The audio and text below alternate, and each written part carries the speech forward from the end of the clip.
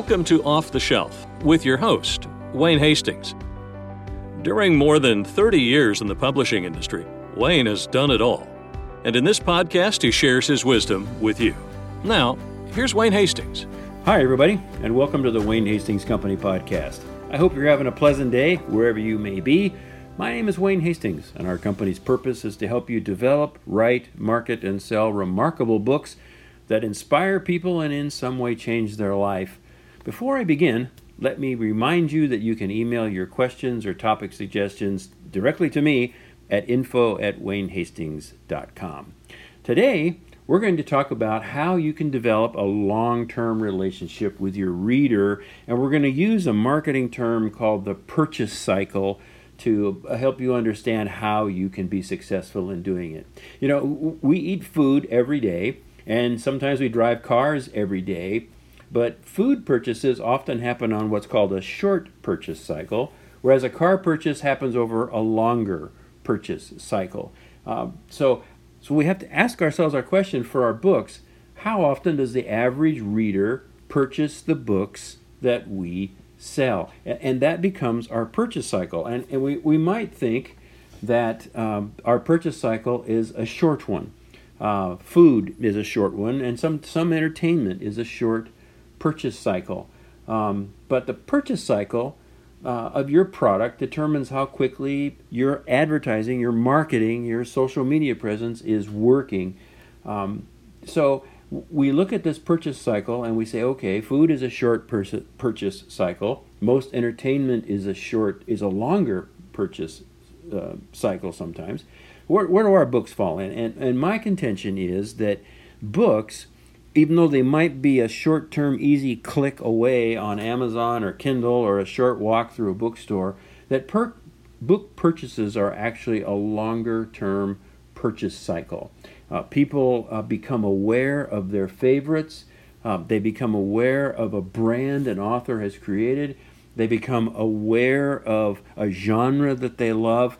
And that long-term investment by that reader into that genre, into that author, makes it a much longer-term purchase cycle. Now, you're going to come back and you're going to ask me, yeah, but people go online, they look, they do all these things. And I agree. Google is the new phone book. And social media allows us to hear from customers all over. But I think it's foolish to believe that our readers enter into some zero moment of truth without some sort of prejudice, preference, and predispositions about what they want to do. So I think we need to think about our purchase cycle a little bit and then develop a marketing strategy that matches the purchasing cycle. Because again, books have a longer purchasing cycle than you might think. And so to get ingrained in that customer's mind when they then do that purchase, you need to do some longer term thinking on your marketing plan. In a long purchase cycle, you need to win the hearts of tomorrow's readers with a memorable message. And that message needs to be relentlessly repeated, and then you wait for them to need what you sell. So you're developing this relationship on the one end, and then you're waiting for them to sell. And that is extremely key for us to remember. You know, using social media advertising, whether it be Instagram, Facebook, or sometimes Twitter, or even LinkedIn can give us some opportunities. We need to look at who we want to reach, who we can afford to reach. We need to look at them and go after those customers at least 3 times a week. Repetition is essential if you want to become a household word.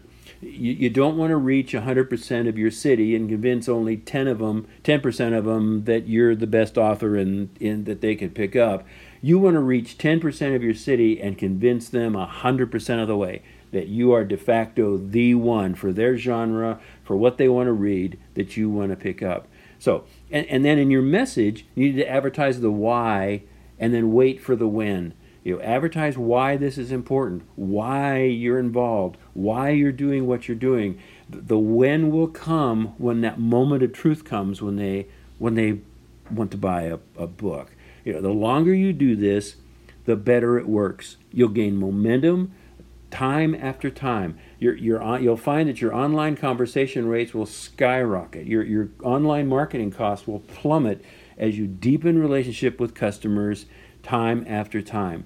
Then they'll develop a strong predisposition towards you. They'll feel like they know you. They will consider you an ally. They'll consider you a friend. So don't just sit back and wait for the Google theory of the zero moment of truth. Those people who do that, those authors that do that, are sprinters. They wait until they think the customer is ready to make that purchase, and then they do their advertising. That's wrong. You need to be a long-distance runner who understands that books have a longer-term purchase cycle, and you need to be in your social media, in your advertising, multiple times a week. I recommend 3, completely repeating the why of what you're doing, and then you'll capture the minds and hearts of the readers who will then want to buy your book when they're ready to purchase. Thanks for listening. It's our hope that these podcasts will help you be a successful author.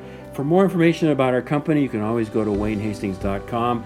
We have blog posts there. We have some things you can download for free there. And you can always, again, email me with program suggestions or your questions at info@WayneHastings.com. Thanks for listening. Until next time. You've just finished listening to another great episode of Off the Shelf with Wayne Hastings.